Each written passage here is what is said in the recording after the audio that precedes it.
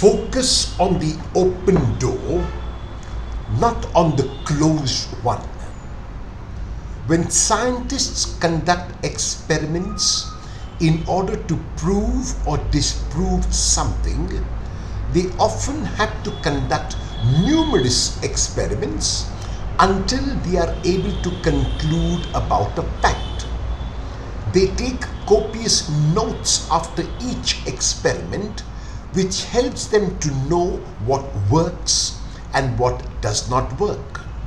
They look at these notes not with regret, but with fresh eyes and minds each time, which seek to learn and change the course if required.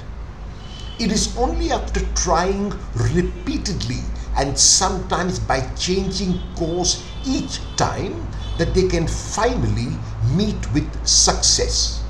They learn from the past but do not regret it, nor do they dwell on it.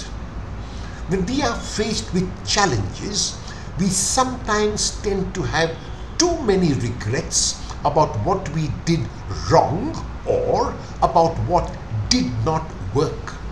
This attitude is unhelpful and will only hinder. It may be termed as an attitude of staring at closed doors even when there are others that are open. To be sure, we can always learn from the past. This learning will result in changing the course of our action. We realize in our learning that one way did not work, and so we'll go another way, we will take another route.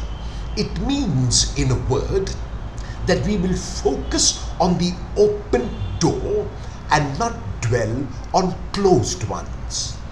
Does your regret prevent you from changing course? What will you do about it today?